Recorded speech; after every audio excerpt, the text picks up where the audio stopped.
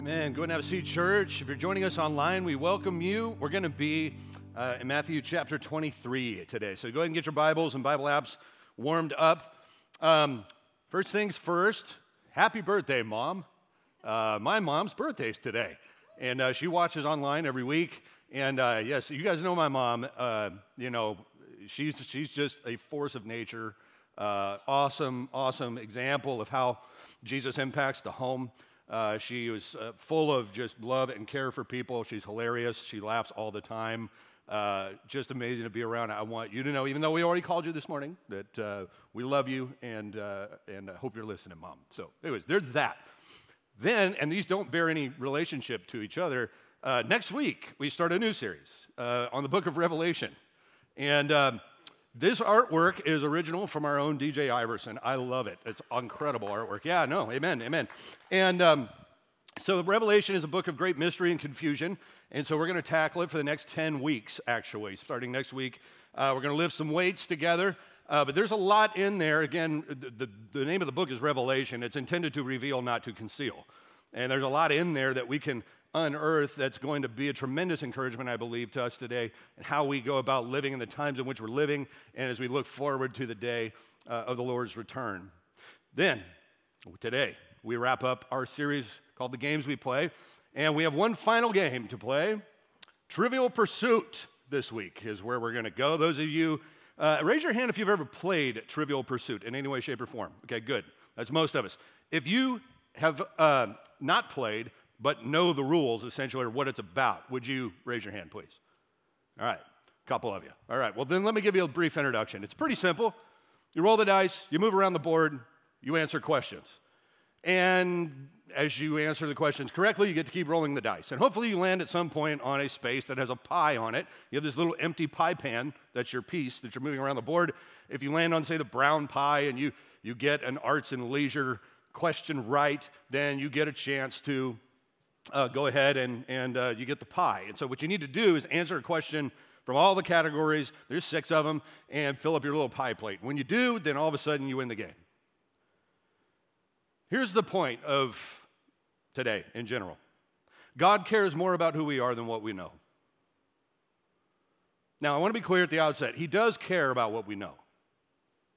He cares more, though, about our character, because knowledge is supposed to be something that we do in service of growing in Christ. It's something that we do for maturity. It's not something that we do just simply for its own sake. Now, having said that, I love me a good game of trivia night somewhere at one of the local restaurants. I play with some of you, in fact. We're pretty tough. The MVCers, when we get together and we compete around the town at trivia night, we're pretty formidable people. But the reason it doesn't bother me to do so, I think is because, first of all, the people that we're playing with are people of character too. They're not just going out trying to figure out, all right, which country is the only one that borders certain things, or what's the width of a particular river that's obscure in this part of Egypt or something like that. There's a point to it, which is just the fellowship and doing that with people and growing. Now, those facts aren't particularly germane to developing your character. There are other facts in the Bible that, or around life, that actually do help build your character. And to fail to get them or to grow intellectually in the faith will hold back your character. So if a person, for instance, says, you know what, I'm going to go ahead and come to faith in Christ, but I'm not going to read my Bible, that's a mistake. That's kind of choosing ignorance, choosing not to continue to grow in your knowledge of Jesus Christ, which is not what we're after. So everything I say today, I want you to understand. Knowledge is a good thing. Education's a good thing. God wants us to grow in our knowledge of things of God through Scripture and discipleship, but He cares more about our character than our knowledge, even as knowledge should help mold our character. Knowledge without character is a trivial pursuit. Character with knowledge is discipleship. So again, Trivial Pursuit is a game in which knowing the really obscure stuff in a wide variety of areas will help you out. You win the game by answering questions from a number of categories. It's kind of a board game version almost of Jeopardy. Jeopardy actually precedes Trivial Pursuit. Jeopardy was kind of formed in the 60s. Trivial Pursuit is around 79 or so. So as a game itself, it's a little bit lower, but both are trivia-style games where you try to, based on the category and based on whatever breadcrumbs they'll give you, try to narrow it down to a very, very slim list of things. Ask yourself why we like these kinds of games. I think there's always a part of us that wants to be challenged by things. It's kind of like, okay, let me dig through the old file cabinet up here and see if I can pull it out. But then there's another part, I think, deep inside that kind of likes that when we get the answer right, it makes us feel smart. Doesn't it? If you're sitting there and there's a group of people around and you guys are watching Jeopardy together and the host is going down the category and somebody says, I'll take poetry for $500, and out comes a clue and you're the only one that gets it, don't you just kind of want your arm to get longer so you can reach around and pat yourself on the back? Don't you want to just kind of, you can hear Pomp and Circumstance playing in the background as you answer the question, all those kind of things. I think there's that piece of it. But Jesus points this out to us in our text today. Not all questions and answers are of equal value. And knowledge itself, aside from cruciform character, does not a disciple make. In Matthew 23, Jesus is preaching, and he addresses the crowds about the Pharisees. He doesn't do this a ton, but he does it some, and when he does it, he makes it count.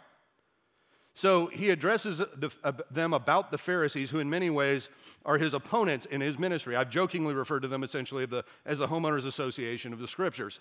It's a little more complicated than that, a little more serious than that, obviously, but they are focused on obedience to every little aspect of the law. When he looks at them, Jesus sees people that are great at trivial pursuit but poor at discipleship. Let him explain. What sorrow awaits you, teachers of religious law, and you Pharisees? Hypocrites! For you are careful to tithe even the tiniest income from your herb gardens, but you ignore the more important aspects of the law: justice, mercy, and faith. You should tithe, yes, but do not neglect the more important things. Blind guides. You strain your water so you won't accidentally swallow a gnat, but you swallow a camel. What sorrow awaits you, teachers of religious law, and you Pharisees, hypocrites! For you are careful to clean the outside of the cup and the dish, but inside you're filthy, full of greed and self-indulgence. You blind Pharisee!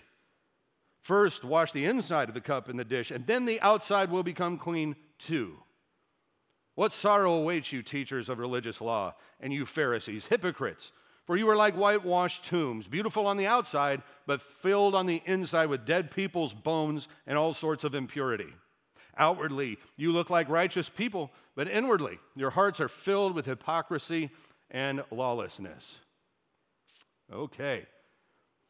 He's on one there, isn't he? I mean, he's not mincing his words. He's not taking it easy on him. He's going after him in a very serious way, because what's involved here is very serious. If you have people of influence leading people around as what he calls blind guides, they don't know the way. They're just saying, hey, everybody, come with me, and I'll walk you off the cliff. I'll make you a heretic too. Follow me, and you can be as big of a hypocrite as I am. That's what he's worried about. He's not upset with them for knowing the law. And earlier in the chapter, he says, listen, they are the teachers of the law. Listen to what they say, but do not follow their example. Don't follow their example.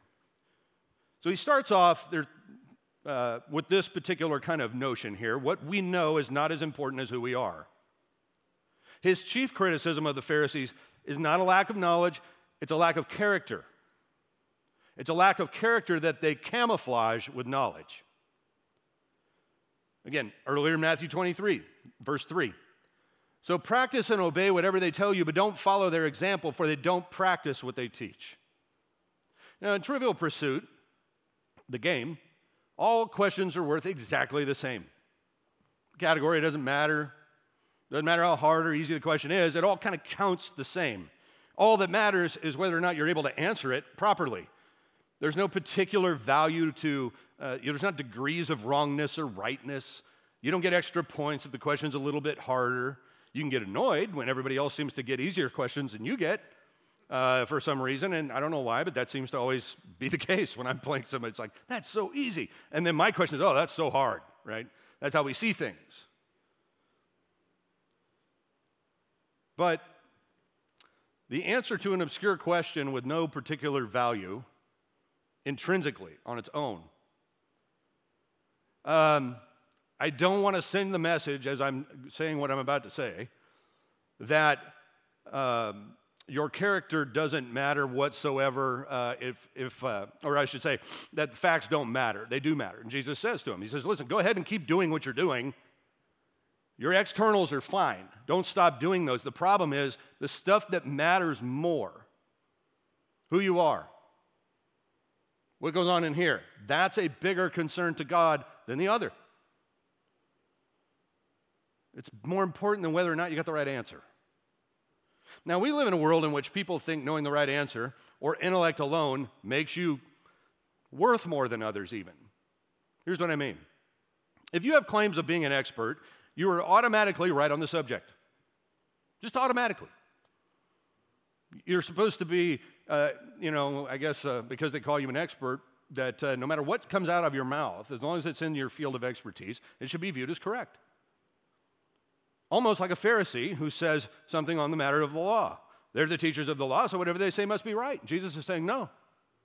That if you're rotten on the inside, then what comes out of your mouth, it doesn't matter what your head knows. If your heart is corrupt, then you are among the most dangerous people on the earth. Because you have the illusion of being an expert on something that you really know nothing about. So the Pharisees teach and people listen without a lot of criticism. Now, in our world, there are two manifestations of this, at least two. Religious teachers who claim spiritual authority, but whose lives are not in line with what they teach, like the Pharisees. Or secular teachers who serve as blind guides for people who believe expertise is incapable of being corrupted by bad character. In either case, what you have is a tragic game of Simon Says going on, in which people do what they're told because they feel that whoever is teaching them knows more than they do. Now, again, I want to be clear. Expertise is a very, very good thing, and it's necessary in many fields of knowledge. However, in the eyes of God, it is a servant of the heart, not its master. It's good, for instance, to have an educated preacher, an educated doctor, an educated lawyer, an educated teacher. But it is terrible, I mean really bad, to have people of low character in those professions. If you get a doctor who is corrupt on the inside, you get Hannibal Lecter. You get some other doctor who's practicing all sorts of terrible things, who's writing prescriptions they shouldn't write. Now they know, right? But because this is dirty on the inside, this now becomes twice as dangerous because it has power, knowledge that can be weaponized by a lack of character. If you have a lawyer who is educated and a person of character, there's nothing greater to have on your side if you ever need a lawyer. If you have a lawyer or a judge who is vacant from a moral standpoint, you've got a real problem on your hands. And you're going to see injustice done in ways, in corruption and bribery and things that ruin entire worlds. Obviously, same with pastors or preachers. What a terrible thing that is when they fall. Teachers who lead kids around and errantly or take advantage of them or do things like that. That's what happens when you have knowledge without character. So that's what he's saying to the Pharisees. The answer isn't don't have knowledge. That's not what he's saying. He's saying knowledge is no substitute. The outside of the cup is not a substitute for the inside of the cup. Earlier this morning, I had a bottle of water, and the lid was on, and I dropped it in the gutter outside. Now, the lid was on, so on the outside, it's nasty, and I kind of want to throw it away. On the other hand, I don't have another bottle of water, and I need water. So you know what you do? You go rinse it off, and you drink out of it. Yes, that's gross, but I did it anyway. But you know what? The water on the inside was still clean. Now, the outside was filthy, but the inside was pure. Now, had I filled the bottle with gutter water and then polished the outside, drinking that could kill me, depending on what's in the water, right? What's going on inside is far more important. And what Jesus is trying to say here is that as disciples, we should be growing in our knowledge of Christ until we reach fullness of faith, but the end is not simply the knowledge of facts. Our transformation into the likeness of Christ is the aim. Now, there's another interesting turn on this, and it goes something like this. It's not facts or knowledge, it's a knowledge rooted in experience, meaning who you are and what you've experienced determines what is true. This is where you get the infamous phrase, my truth, your truth. Thankfully, that seems to be on its way out, but it's still left a stain on society. So here the logic goes like this. If you haven't lived my experiences, you cannot comment or teach on the subject. So it's not really about requesting a healthy empathy, but rather using our experiences as a shield from potential critique. The problem is our experience does not ultimately hold truth within it on its own. What Scripture would say is Jesus is the truth that our experiences need to transform them into wisdom. John 18:22, you can see what happens when stuff goes unchecked. And if somebody just possessing a role means you have to take what I say. And if you don't, John 18:22, Jesus stands before the high priest. And after one response, he's asked a question, and Jesus gives a response. The guard slaps him across the face. And he says, is that any way to talk to the high priest? Jesus' response is, if I've said anything wrong, tell me what it is. And if I haven't, why are you beating me? The idea there is, well, the high priest, how dare you? How dare you? He is, by who he is in his role, unquestionable. And Jesus is like, no, the truth transcends your role. That's why he doesn't fear the Pharisees. He's not unwilling to challenge them or push them. Because he knows that the law of God is ultimately supposed to be a reflection of the nature and the character of God. So when somebody turns it into law for its own sake, or law as a way to preserve power, or a way to make sure that because of their expertise or whatever, that nobody can question what they say. Okay, when we use it as a shield in those ways, man, does it become dangerous. They are hitting Jesus in this story because he's right, not because he's wrong. That's how power masquerading as knowledge acts. Perversely, as something that oppresses truth, that challenges its power, it doesn't welcome knowledge. It doesn't welcome questioning or investigation.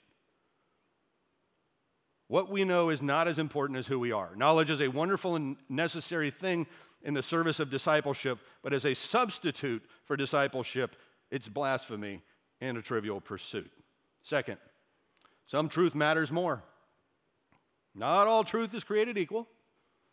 Now, in trivial pursuit, it is. Every question's the same. You need to get all the categories right, and all the questions matter the same. There's literally nothing that matters more than anything else in trivial pursuit. No super questions, just questions. Every fact is worth the same, but that's not how it is in the kingdom of God. The Bible is a treasure chest full of God's self-revelation. But there are things that Scripture points out are just more important than other things. There are 10 commandments. There's a greatest commandment. There's an unforgivable sin. And particular sins and acts of righteousness that are singled out for special condemnation or commendation. It doesn't make, it's not making trying to make the small stuff big or the big stuff small to where everything evens out. That's not what the Bible teaches. In Matthew 23, we read it earlier, he reprimands the Pharisees for putting the wrong weight on things. He says essentially, look, you're tithing on every sprout of your herb gardens, but ignore the weightier matters of the law. Justice, mercy, and faith. He uses that vivid illustration of you strain out the gnats and you swallow the camels. There are some truths that just matter more. So when we're thinking about, okay, what truth do I live my life by? The answer for a Christian is Jesus, who embodied truth in its fullness. So I seek not just to know everything I can about Jesus, but to have my character surrendered to the crucified nature of who he was, the resurrected nature of who he was, that the same Spirit that raised Christ from the dead now lives in me, and that the Holy Spirit is driving my life. So the fruit of the Spirit should show on the outside. That's different than saying, hey, look, the Holy Spirit wants certain fruit in my life, and so I'm just going to go do those things. And I'm going to not pay attention to the actual cultivation of my character. I'm going to make sure that I'm doing the things that make me look like I'm clean on the inside, which seems to be the case with the Pharisees. All right, let's play a little Trivial Pursuit, shall we? Let me ask you guys. What is the only country to start with the letter O? Say it louder. Who said that? Raise your hand. Nice. It's right. Oman. Didn't you know that? Everybody knows that. No, they don't. That's why it's called Trivial Pursuit. It's a hard question. I'm impressed. See, I told you we're great at trivia night here at New Vintage Church. We're going to get you guys on the team. So, Oman, that's the only country that starts with the letter O. Okay, so there's a fact, a question, and an answer. Here's another one. Who do you love most?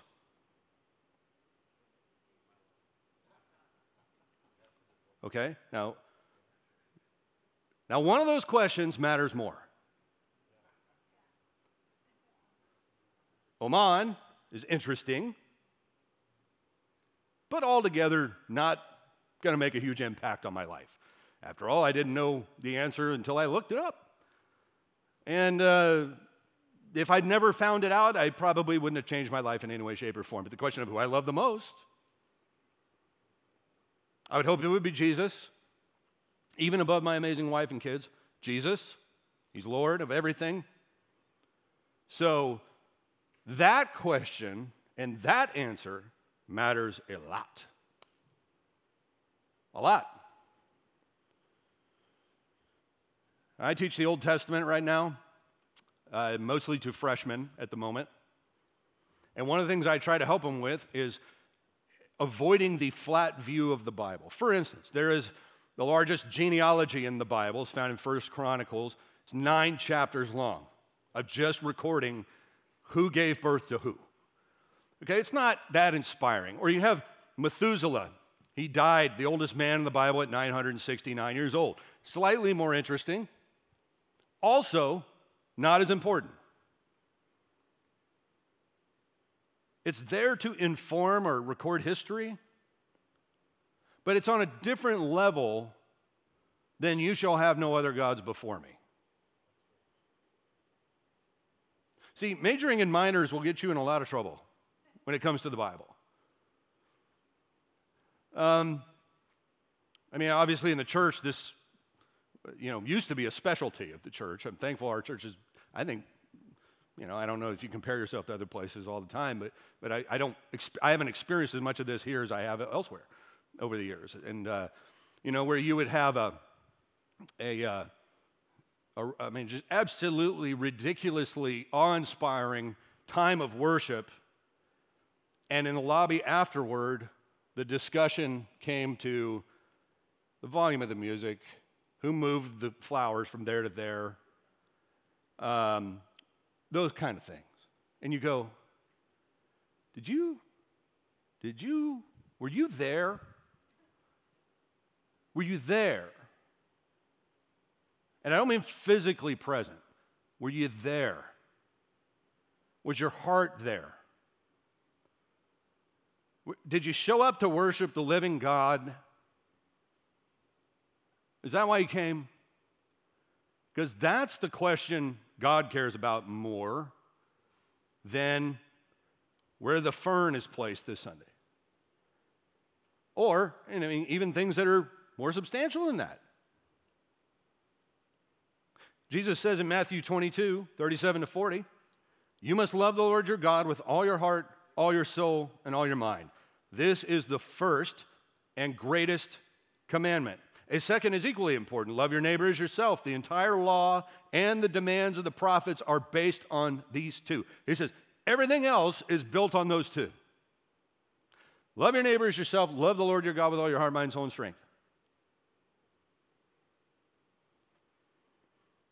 So here's a fact. God loves the world. That's important. It's in the Bible. You know what else is in the Bible? My lanyard, the little ribbon that you use to find your place in the Bible. The age of Methuselah, when he died, is in the Bible. Now, I'm not saying it's all irrelevant.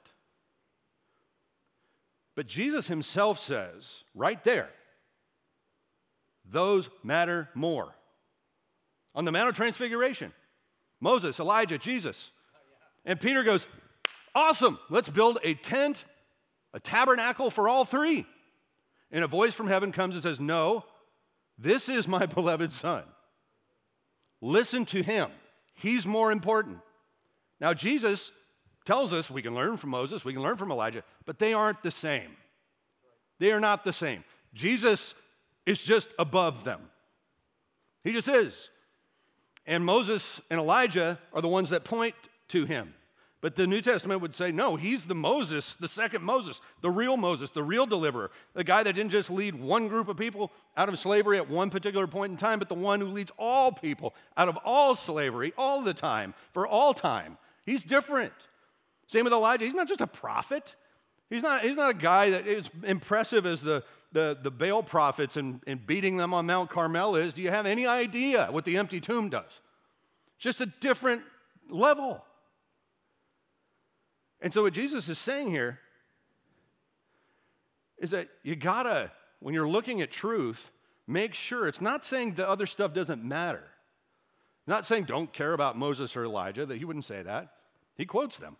But the question is, what do you do with the stuff that matters the most? What's the inside of the cup like?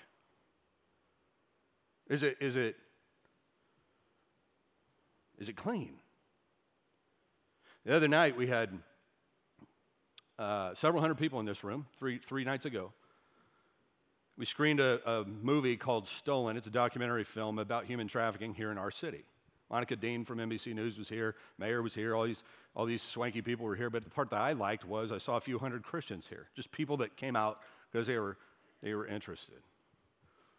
And I'll tell you just experientially, there is something when Christians are together and they're doing something that is close to the heart of God that they experience together that hits you differently than when I'm in here and I'm watching a movie or I'm in the same room and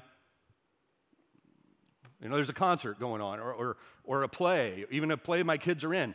When the Spirit of God is at work and we're doing something and thinking about things that are close to the heart of God, it's palpable. You can feel it. It matters more. So let's play some non-trivial pursuit. Category is, which is most important to God? Your job or your family? I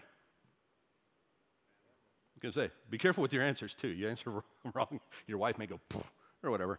So, how much you earn or how much you love people? Saying a bad word or gossiping? Honoring Jesus or anything else? Right? That's what the scriptures teach. Lastly, the inside matters more than the outside. Jesus likens the Pharisees to dirty cups and whitewashed tombs, dirty on the inside, pristine on the outside. You know, in our culture, we've got many of these. We've got the supermodel celebrity types that seem really happy and excitable and everything on the outside, but then we learn their lives were tragic on the inside, and they find themselves lonely or hurting or doing things to medicate the pain that's inside of them. But they look great on the outside, right? This passage came to visit me in a special way when I pulled an upset and I drank a protein shake last summer. It was one of those 100-degree days. It was brutally hot. And I drank most of it, but it was kind of one of those things. It doesn't taste very good when you're drinking it in a hot car. And so I didn't finish it. I left about that much in it. And I left it in my cup holder. And then I think we went on a trip or something, and it stayed in my cup holder. All right? Now, those of you who've ever left a protein drink not by itself, okay, look, when you open the car door a week later, It smells like the morning breath of Satan. I mean, it's horrible smell. It's the worst smell on the earth. It's so bad that the plastic soaks in the odor so strongly that you often have to just throw the thing away. Okay, it's the worst smelling thing in the world. Now, on the outside, though, it looked like there's a protein drink there. Somebody didn't finish it. Maybe I'll grab it. Throw it down the You would have been sick for a month if you'd done it.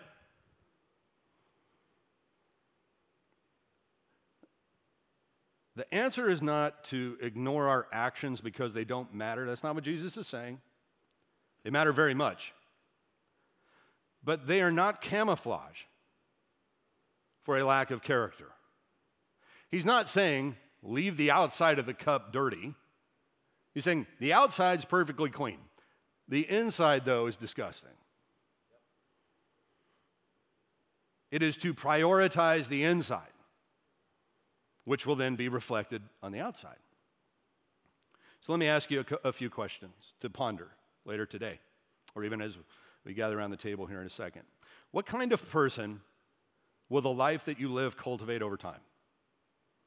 Meaning, if you continue to live everything the way you do, your habits stay the same, where does that go? What kind of person do you become over time by doing things the way that you're doing them? Paying your faith exactly the same attention you do now. Your job, your family, everything gets the same attention you do now. Where does that go? What kind of person do you become over time? Here's another one. What kind of person does your actions say you are? Number 3, do you spend more time and energy working on doing the right thing or on cultivating Christ-like character that manifests itself in doing the right thing? Honestly, are you focused on the outside of the cup or the inside of the cup? Sarah Pascucci received a letter in the mail on February 3rd. It was anonymous, and when you get anonymous letters, they're rarely encouraging. Otherwise, people love to take credit for encouraging you. So Sarah Pascucci receives a letter in the mail, and it says, "Take your Christmas lights down. It's Valentine's Day." Neighbor mad that her Christmas lights are still up. So the letter might have upset her in normal circumstances, but it was devastating to her this year. She'd just lost both her father and her aunt to COVID-19 less than a week apart from each other, right after the turn of the year. Her father, who lived with her, was the one who put up all the Christmas lights. Did it right after Thanksgiving every single year. So right after that, she became unable to take down the decorations because she felt like she was going to erase the memory of her dad. It reminded her too much of her dad at the time. She got onto a mom's Facebook group there on Long Island, and she said, "It was a major blow to the heart. No one really knows what's going on inside the house and why we didn't take down the decorations." She shares it, and she tells the story. She says, "Our family's been preoccupied with funeral arrangements, mortgage and utility payments, and just grieving the process of it all. So yes, we haven't got around to taking down his Christmas decorations, but be kind to people because you don't know what they're going through." So the community pulls together. They start getting angry at the person who sent the note. But in early February, the neighborhood started to decorate their house for Christmas in solidarity with the family. So the whole neighborhood comes out and they start putting their Christmas lights back up again. Now you just know somebody out there was going, "How dare they? The neighborhood regulations clearly state that all Christmas lights are supposed to be down by January the 31st.